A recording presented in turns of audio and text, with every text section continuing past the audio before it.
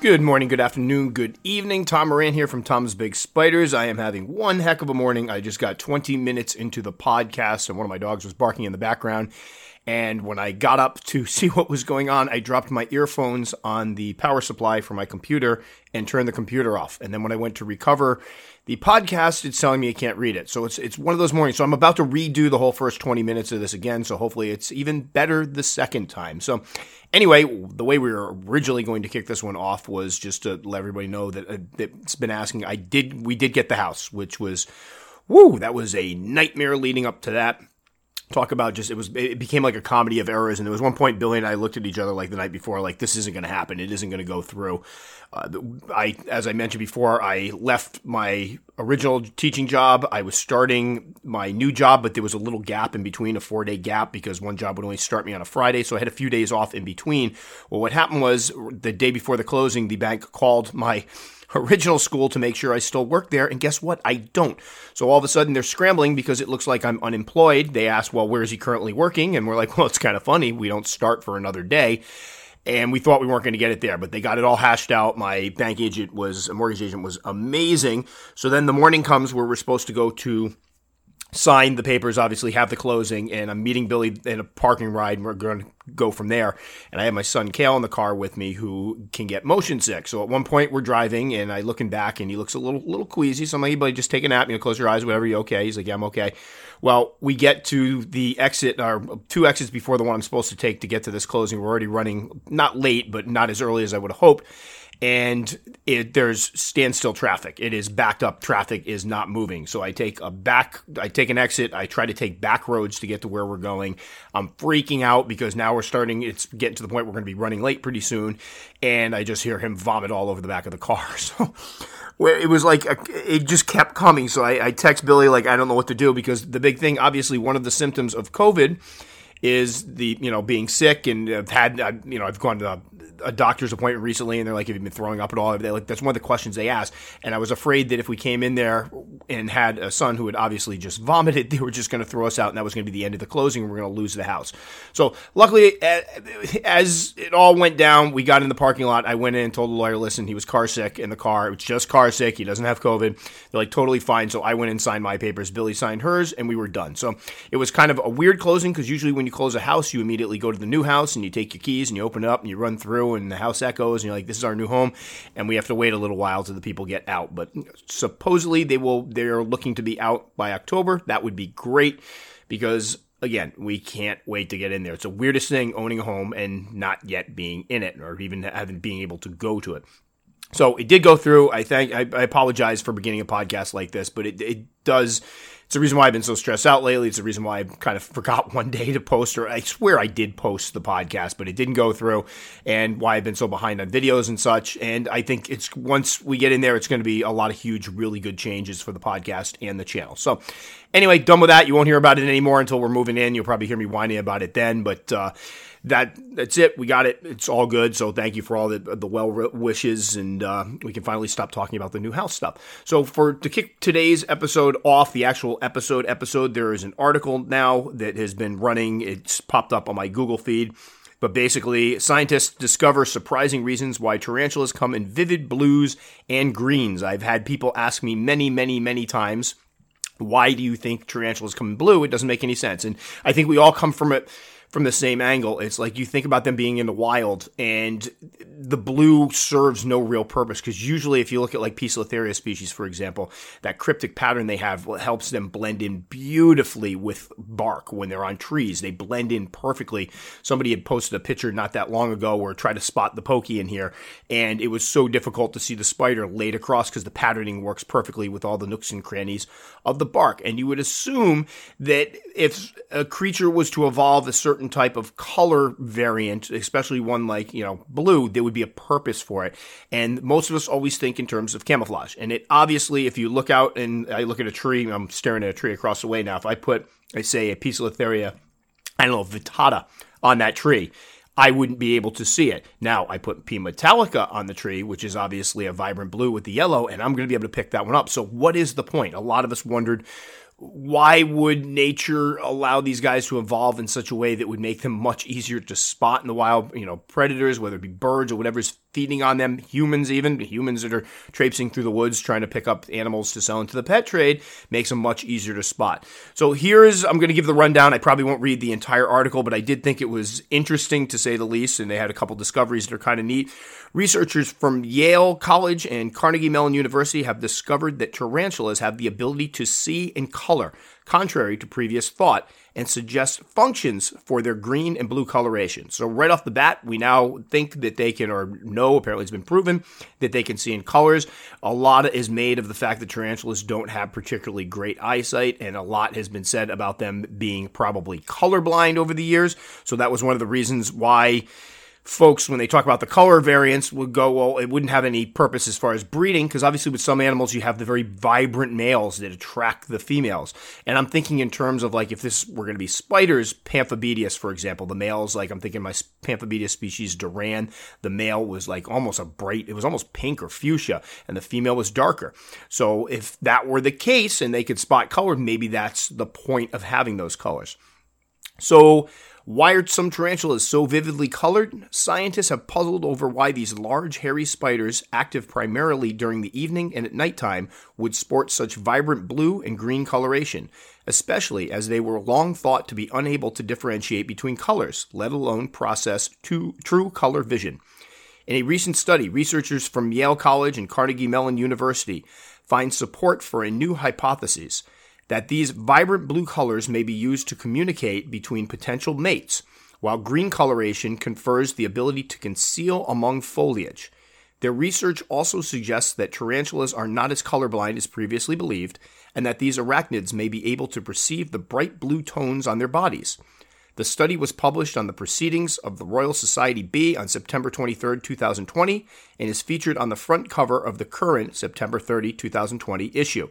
So right there's the breeding part, that apparently the thought is now that these blue colors they are able to see the blue colors, and that it could help with breeding, attracting mates, which I find interesting. We'll get a little more into this as we go through the article. And then as for the green, this one was kind of a no-brainer, because I think the majority of us recognize, and I've spoken to other keepers over the years where we've talked about the fact that you would expect there to be a lot more green tarantulas. They're not, it seems to be one of the rarer of the colors of tarantulas. Yet it seems like as far as having a useful coloration, green would be right up there to the top, because it's going to help you camouflage well, especially for, say, a boreal species. Obviously, having a green tarantula in an arid region where there isn't a lot of verdant green for it to hide amongst wouldn't make a lot of sense, but definitely, like, picture a Carabina versicolor. You know, they've got the blues, the purplish, the reds. What doesn't really help it camouflage, wherein if it were greens and darker shades of greens and brown and such would help it really blend into the background. Another one I can think of, Psalmopoeus cambridgei. Another one that has that greenish brown tone that really helps it blend in with, you know, those natural tones of like woods and trees and such. That makes a lot of sense. What isn't explained, unfortunately, in the article is why there are so few that have developed these green tones. So to continue with the article, the team also found that the evolution of green coloration appears to depend on whether the species in question is arboreal, tree-dwelling, suggesting that this color likely functions in camouflage.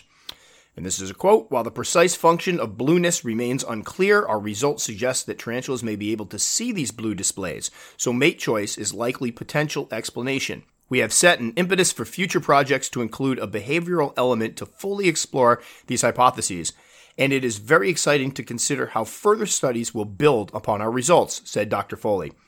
The team's survey of the presence of blue and green coloration across tarantulas turned up more interesting results. They found that the blue coloration has been lost more frequently than it is gained across tarantulas. The losses are mainly in species living in the Americas and Oceania, while many of the gains are in Old World, European, Asian, and African species. They also found that the green coloration has evolved only a few times, but never lost. Our finding that blueness was lost multiple times in New World, while regained in Old, is very intriguing.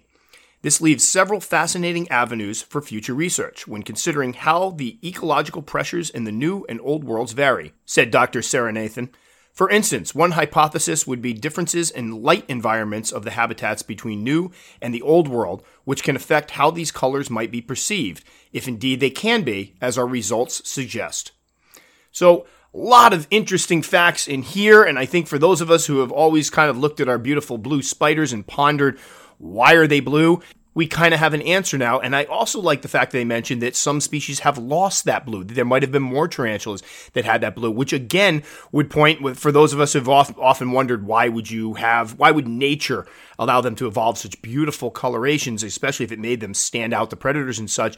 That kind of indicates that, well, nature, at least at some point, realized that it wasn't working out, and they de-evolved to no longer have the blues. And the fact that there's more of the blue in the Old World species as opposed to New World species is quite fascinating as well. I also like the fact that they found that apparently when they develop that green coloration, they don't lose it. So some of them have developed the blue, but then over the years have lost the blue. So apparently nature has determined that that's not a very good color, at least for whatever that area is or for that species, whatever it may be.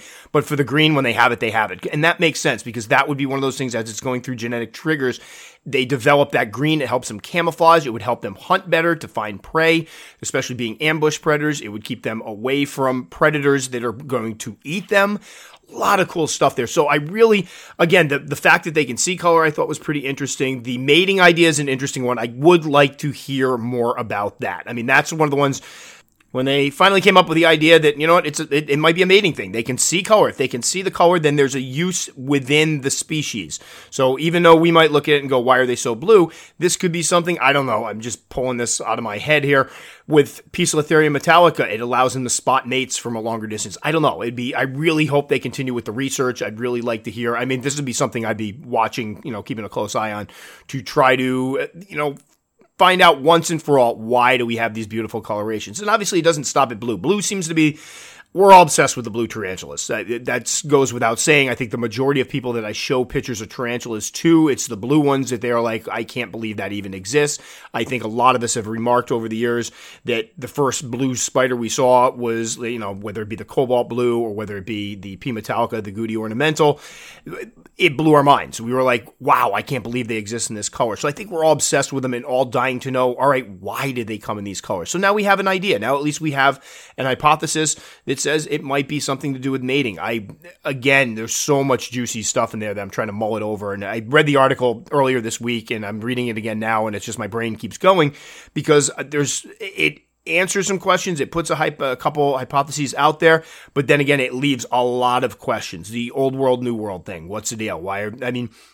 I would guess if you look at New World species, if you look at Aphonopelma, Brachypelma, Grammostola, and you look at the colorations, they're muted. They have those, again, they have the reds and stuff, but they're more muted tones. Maybe that's to help them blend better with the more arid surroundings. I don't know. Obviously, some of them are in spots too where they have foliage, so why wouldn't they develop green?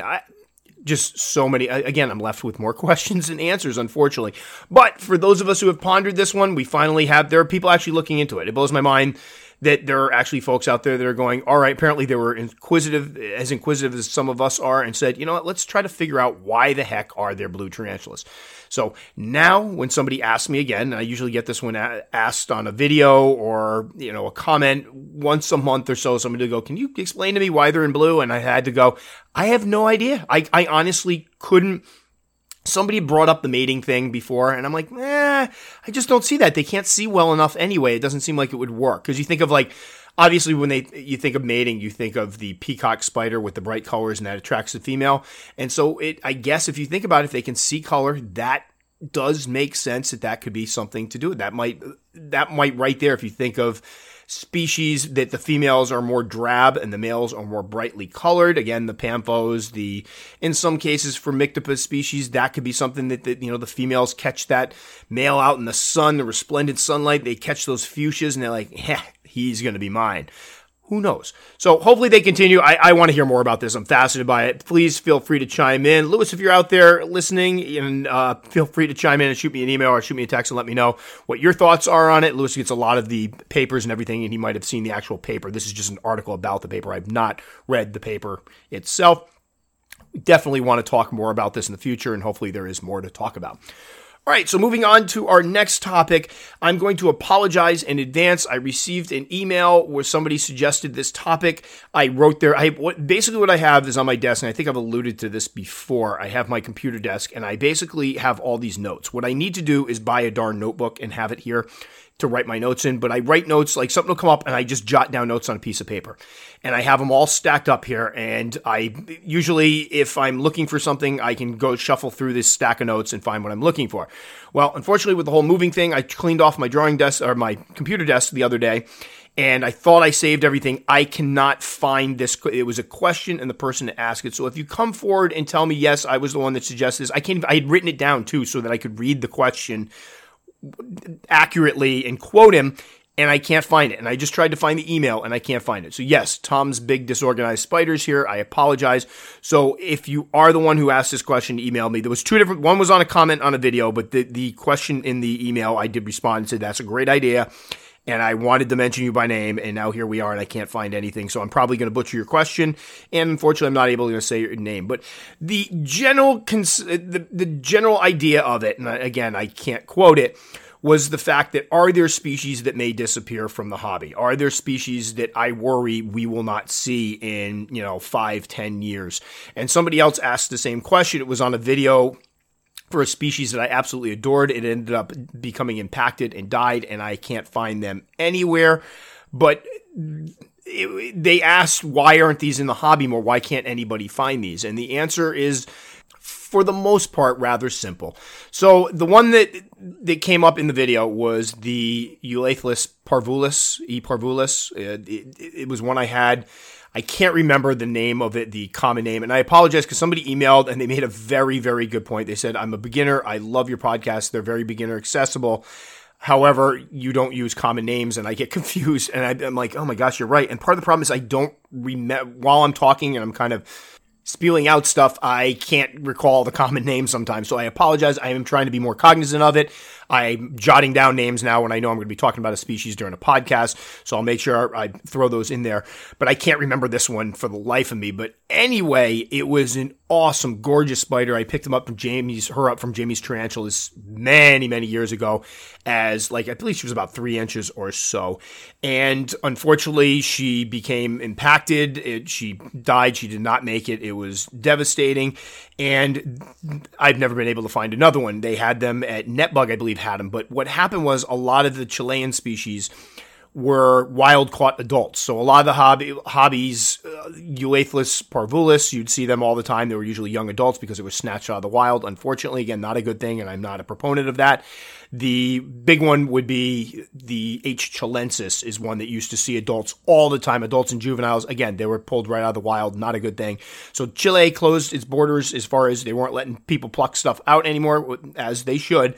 But unfortunately, some of these species you don't find anymore. So in the case of H. chilensis, people started breeding them. It was tough at first, and they were struggling with breeding them, but we do get, every once in a while, we get some captive bred slings. I think the majority of ours, unfortunately, at least in the United States, are imported from Europe, but they are being bred. They are out there, and hopefully there's enough of them to at least sustain this species in the hobby for the long run. Now, are there ever going to be an overabundance of them? No. Are they ever going to be a spider that drops down to back in the day, you used to be able to get some species for $5-10? Absolutely not. They're too difficult to find. And I would say 2 to 3 times a week, I get an email from people asking, hey, I know you probably got your special connections. Can you tell me where I can get some H. chilensis babies? And I'm like, no, I don't. A, I don't really have special connections. And B, I can't find them either. I'm looking for slings myself because my female's getting old and I got a funny feeling she's on the decline. So I'd really love to raise some of these up. But there's a species right there that they closed down the borders. We weren't able to get the adults, but people had enough adults. We were able to find some out there, and we're able to breed them, and hopefully they will stay in the hobby. Now, in the case of Eulathlus parvulus, unfortunately, nobody was able to find males, or they were unsuccessful in breeding them, and now this species is basically non-existent in the U.S. hobby. Now, I will tell you, a selfish motivation for this is every time I put out a podcast and talk about something, somebody will come forward and go, nah, that's not true. I'm hoping to get some nah, that's not trues on some of the spiders I'm about to mention today, because they're ones I would jump all over slings from these guys. I need some slings from these guys because I had it on my first beginner species list because I thought it was at that time you could find them. I thought it was a unique species, and I had it in my mind that somebody's going to eventually breed these things. And therein lies the issue today. Are there going to be species that disappear from the hobby, at least from different parts of the hobby? So, for example, could there be species that disappear from the U.S. hobby? Yeah, I believe there will be some. I believe we've already seen situations where some have disappeared from the hobby, like, for example, Eulathlus parvulus, where you can no longer get them. And part of it is, and again, this could differ from country to country and region to region, because I know in Europe there's a lot of breeding going on. We just had a Google chat with some of my patrons the other day, and we were talking about how in the UK, at least right now, they're able to buy from all different countries and get them shipped to their door within a day. It's kind of like if you think of the United States, the United States are just a collection of little countries. I always thought of it this way, 50 little countries. So we can just trade freely amongst ourselves. We can sell. There's no problem. It's kind of like that over there in Europe, where they're able to get stuff from Poland, for example. They see somebody selling something in Poland. They can get them in. They have a lot bigger reach as far as where they can get their spiders from, which means that and plus there's smaller countries overall. The United States were a little more sprawling than, say, England. And over here, we've got a lot more. The hobby is huge. The hobby's enormous, and it's gaining momentum. It's gaining steam. It's growing each and every day. I mean, it's grown in leaps and bounds since even I got into it, and we have a hard time keeping everybody happy and satisfied with the species they can get, and then we have to get them from Europe. So when you look at that, I think in Europe, it's going to be a little easier, although with Brexit, I've heard that for some countries, it's going to be a little more difficult to get some of these, but it's going to be, overall, it'll be easier to find species over there, which is why we always get ours from you guys. Over here, things are going to disappear. Things are flat out going to disappear. I look at the parvulus. I'm still, they had one, I remember mine died, and I was kind of like, I won't say in mourning, but I was really upset about it. And they had one left at Netbug, and I didn't have the money at the time, like I got to pick this one up, and somebody snatched it up. Somebody probably saw my video and went, oh, I'm grabbing this one up. So I didn't get one. I would love to have that one. Another one, E. pachypus, stout leg baboon. They're an African species. They are gloriously cute little baboons. We came out, went to feed them the other day, and both of them were out and about, and they're one of the ones I always call Billy over because I'm obsessed with them. Little cute, like, I won't say dwarf species, but they're probably about 4 inches. Their back legs are big. They remind me of Pan, the Greek god or demigod or whatever it is. Somebody correct me on that. But the little goat guy, he's got the furry legs with the human body and little horns. They've got those big back furry legs. Absolutely love them, but nobody's ever been able, they're imported, unfortunately, from Africa. What everybody thinks was happening for years is that the females would get caught and they'd sell them into the hobby, but the males look so different that nobody was grabbing the males. They didn't think they were the same species, so they weren't finding their way into the hobby. Or you figure if they found a male out roaming, it's not going to last very long anyway. So all we were getting for quite some time are females, and there's no males to breed. And that is, I'm always checking for somebody to have slings of these guys, because I'm hoping at some point somebody gets some slings, we get males, we start breeding them, because more people need to have these. If I was doing, eventually I'll go ahead and do some of the, suggestions for beginner old world species. This one would be right on the top. It's almost not even fair to count it as an old world species because they're so laid back. It almost wouldn't prepare you for anything. It's one of these ones like, yeah, technically I have an old world spider, but they're so calm. They're so cute. When you catch them out of their holes, they just calmly turn around and they go right back down their hole. I've never had one bolt. I've never had a threat posture. Again, maybe somebody out there has one that's different, but from my experience and having, when I sought these out originally, it was after looking for, searching beginner old world species, and this one kept getting mentioned. They are wonderful spiders, but I told Billy the other day, I look at these girls, what happens when they go? I can't get any more of them, and they're one of my favorites in my collection, and that makes me sad, really. The other day, I did have some hope where somebody on one of my videos posted on the an old E. pachypus video, and said, I got some slings of these guys coming. I can't wait. And I freaked. And I immediately came back. I was like, oh my gosh, what country are you in? I'm praying they're in the United States. I got a funny feeling they're in Europe. But if they are in Europe, I'm going to contact some of the people that buy from Europe and import and see if they can't get a hold of them, because I would kill to have slings of these guys. I guess a few years ago on Arachnoboard, somebody had a sack of slings too, but they sold out quickly. So hopefully these guys start getting bred. But again, it's very conceivable that at some point, if we don't get some males into the hobby, we're not going to see them. And part of it is obviously it's supply and demand. If there is a species of spider that there is a huge supply for, people are going to go out of their way to breed them. So for example, two that come right off the top of my head, and there were two of the first I ever bought at Slings, the C. cayenne pubescens, or the GBB, the green bottle blue, and the Caribbean versicolor, or Antilles pink toe. Two species that will forever be in demand. People love these guys. It doesn't matter how many we produce over here. It doesn't matter how many we import. They still command a decent price. They still sell like hotcakes. And as a result, these are species that people pick up with the intent to breed. I can't tell you how many people will email me and tell me, yep, I just got a GBB, sex adds female, can't wait to breed her. Just got C. versicolor. I'm hoping I get a female because I want to breed her.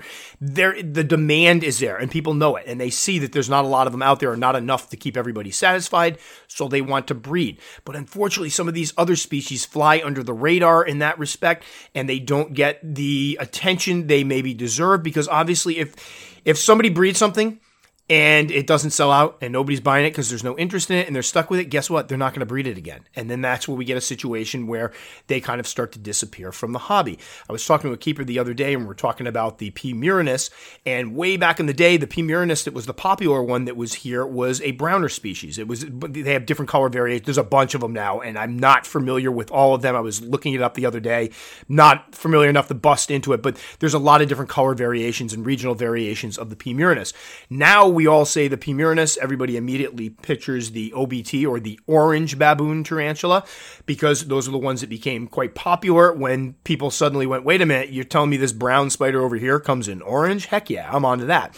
And what happened was, for a while in the United States, you couldn't find the brown variant anymore. That was the normal one. That was the standard model, so to speak. And those disappeared, and all we had was the orange ones, which, again, one of my favorite spiders. Love the OBTs. But I remember getting into the hobby, finding out about the brown ones, trying to find them, and nobody had them. And then somebody got them in several years ago. I went to buy one. They sold out very quickly, and I haven't seen them much since. So that's one that, for a while, it was completely gone from the hobby. You didn't see it very often, if at all, and it was kind of a shame because it was a spider that was around and kind of popular for a bit. Now, as far as moving on to P. murinus, the OBT, the orange variant, that's a species I don't think it's going to disappear, but I will say when I first got serious into the hobby and started buying, they were a dime a dozen. As a matter of fact, a lot of people would get theirs as freebies because everybody had them in stock and they were super cheap. I remember one of the first orders I ever placed for Slings, the freebie for buying only $50 worth was an OBT, or you could buy one for like $6. So super cheap, readily available. And it seems like over time, I noticed the prices started going up, and it seems like people just aren't breeding them as much anymore. Part of it, again, it's the hobby was flooded with them. And people that were spending their time breeding spiders probably realized there's no money in this because I'm getting pennies for all the babies that I'm producing. It's not worth my time, so they stop breeding. They move on to other species.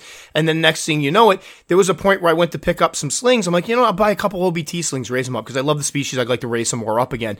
And I remember going out there, and nobody had them. And I was like, this is really odd, because back in the day, you couldn't go to any dealer you went to, had plenty of them. Usually different. They were one of those spiders, almost like the LP, where they don't just have one listing for them. They have like 3 or 4. They're like, here we have our half-inch ones. Here we have our 1-inch ones. Here we have our 1.5-inch ones. Here we have our sex adults. There was all different sizes because they always had them on hand because they couldn't get rid of them. And then suddenly they were nowhere. And I remember freaking out a little bit and saying to Billy, like, I can't believe I can't find these guys anywhere because they used to be just so prevalent. So there's a situation with a species that was readily bred, was very prevalent in the hobby, was easy to come by, and now is a little more difficult to come by because, times have changed. I do think part of that is because we've done such a good job warning people that they're not beginner spiders. I think some of the stigma has finally worn off a bit, so people aren't running out there grabbing them just to go to their friends. Hey, look I have this spider that's called the orange bitey thing, and it's creepy as heck, and it'll bite your face off. They don't have that anymore to drive them to do it, so I think we lost some people there, which is probably for the best.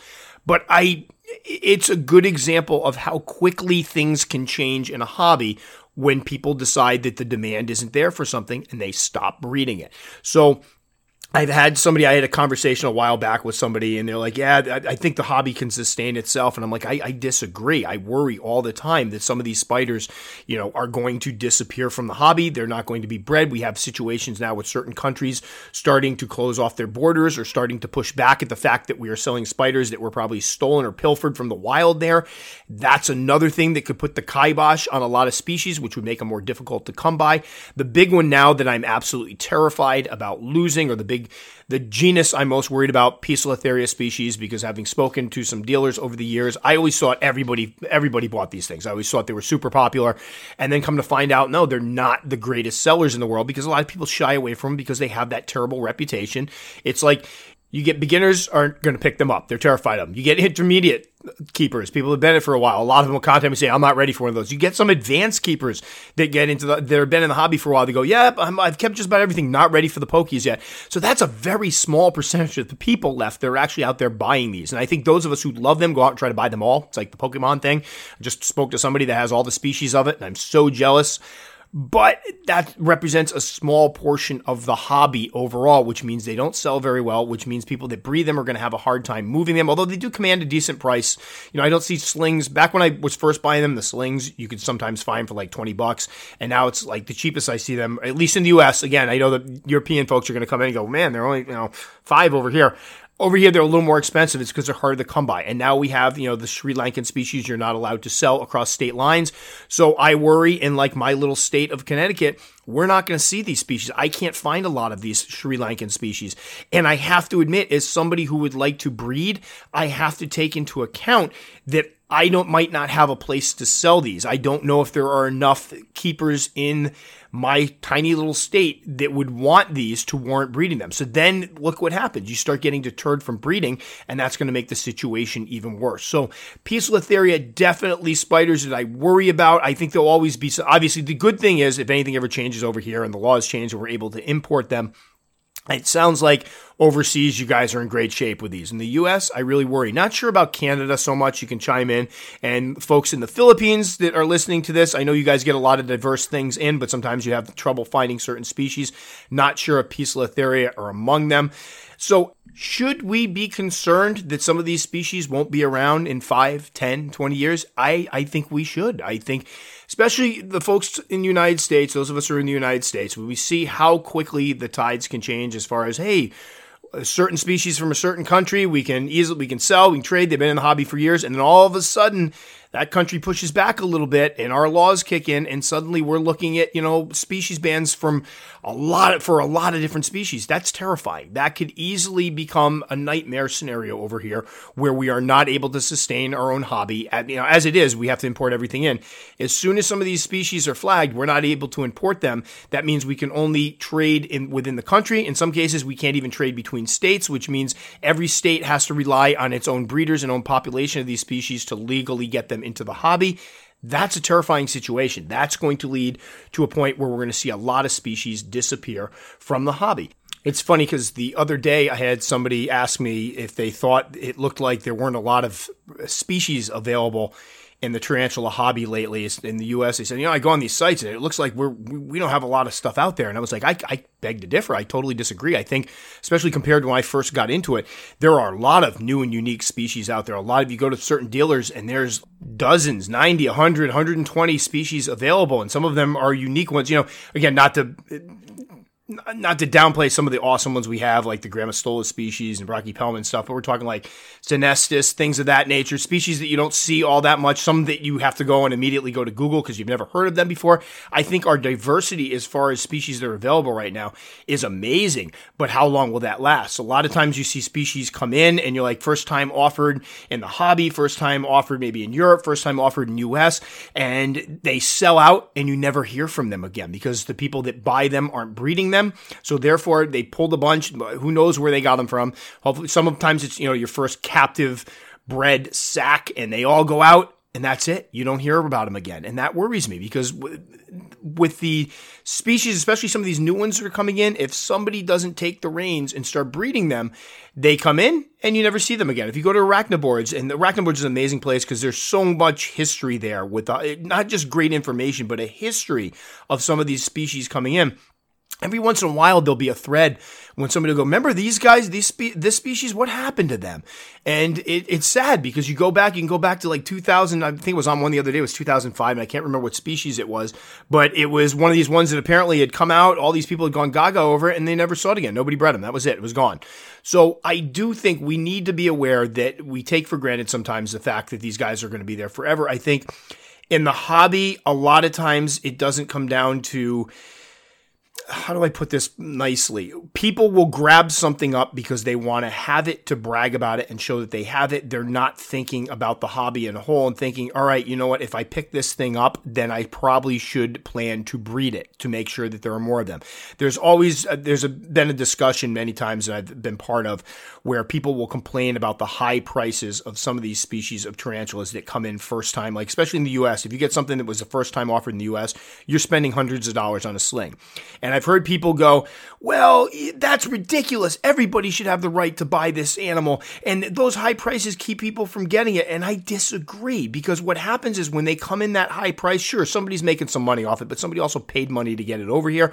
What ideally should happen is the people picking them up should be the ones that are investing in breeding projects. They're paying top dollar for these spiders, not because they want to show them off in a YouTube video or post pictures on Instagram. They want to get them, raise them up as quickly as possible, and breed them to get more of them in the hobby. And what happens is when people go out and buy their quote unquote, we'll call them trophy spiders, so that they can show them off, and they just take their time growing them up and they sit in a collection and they show some pictures and everything, and they're not bred, well then guess what? They disappear. And I do think that's one of the reasons why it's good that some of these new species are kind of cost prohibitive, because it keeps people that might be casual hobbyists, people that aren't really into it, that they don't really see the bigger picture that we need these guys in the hobby, we need to breed them. It's more about, I want to show it off. And again, I don't want to sound like I'm coming down hard on people. Like, I get it. I totally get the idea. I think any of us that collect spiders have that push, that desire to have that species, that holy grail, that jewel of the hobby to be able to show off to people. I have it. There's ones I look at and think, man, I'd love to have that in my collection to show people.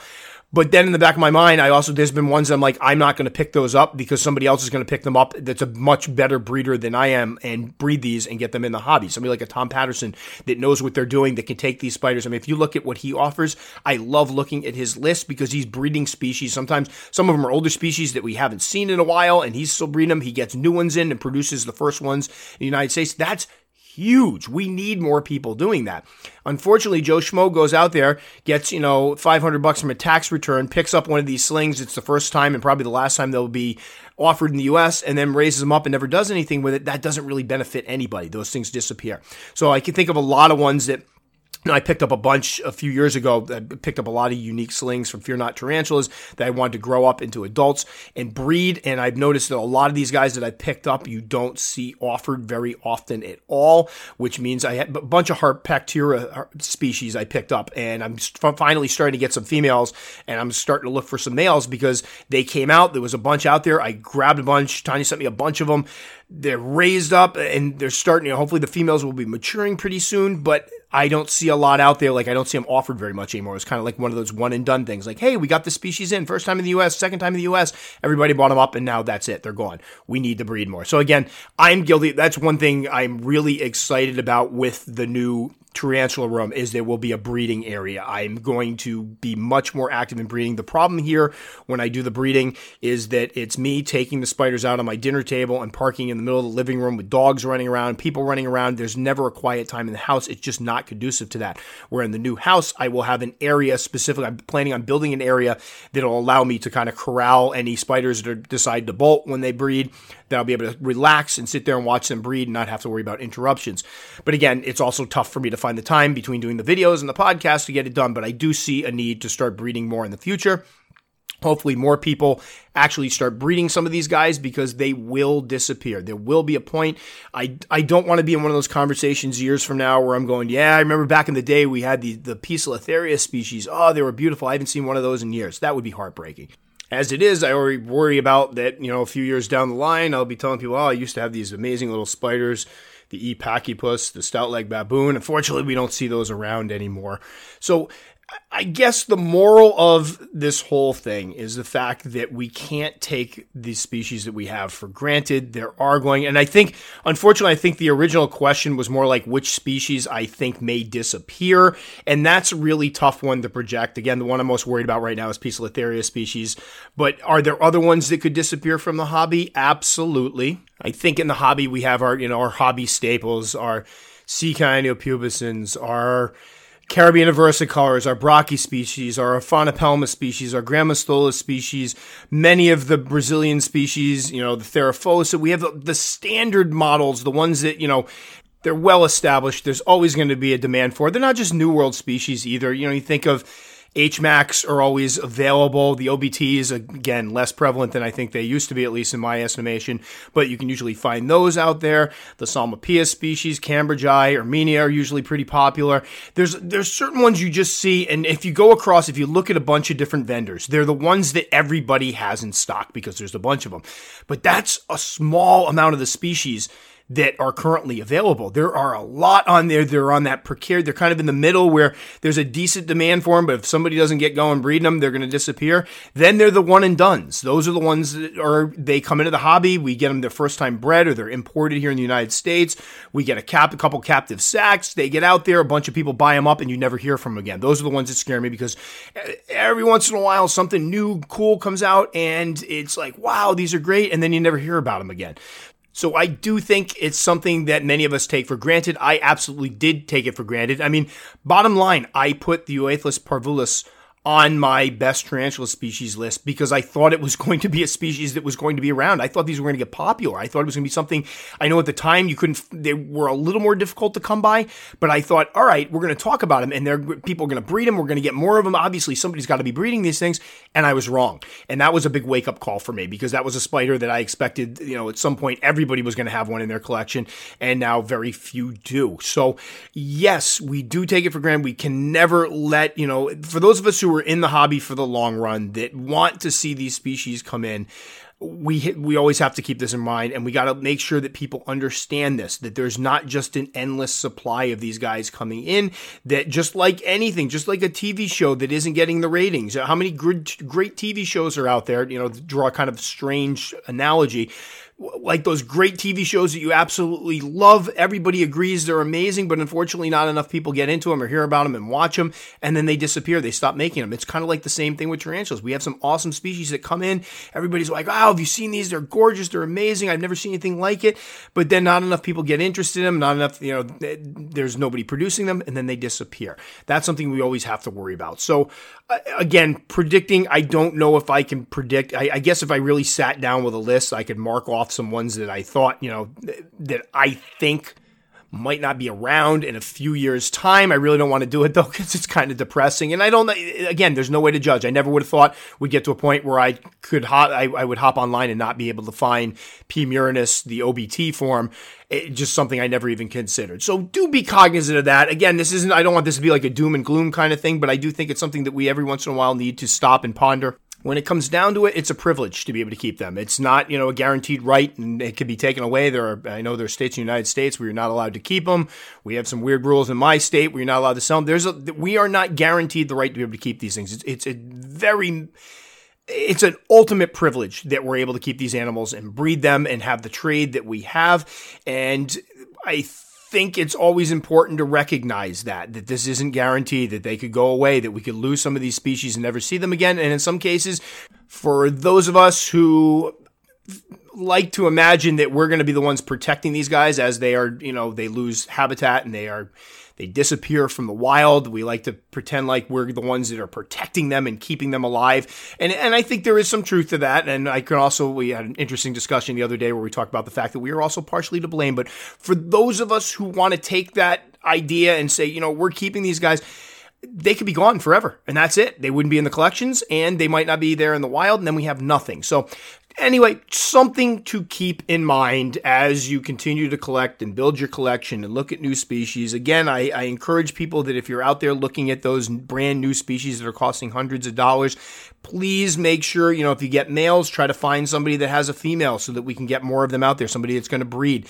If you don't feel comfortable with breeding them, Again, I've just admitted the fact that if somebody doesn't breed them, that might be the first and last time you see them. But if you don't feel comfortable breeding them, it might be best to back off and hope somebody picks them up that does know how to breed them. And then later on, we get more slings that are a little bit cheaper and we get more of them into the hobby. Just something to think about. I think, again, I know it won't deter everybody. I know there's going to be times where it's just like, you know what? I've got my tax return in. Tax return season's a big one. And I want to take some of this money and treat myself to something nobody has. I get it. I totally get it. We've all been there. But just keep that in mind that as we go forward in the hobby, some of these species, you don't want them. We want to avoid as many of the one and dones as possible. We want to get these new species in. We want to get a nice little healthy supply of them going so that we can continue keeping them going through the hobby.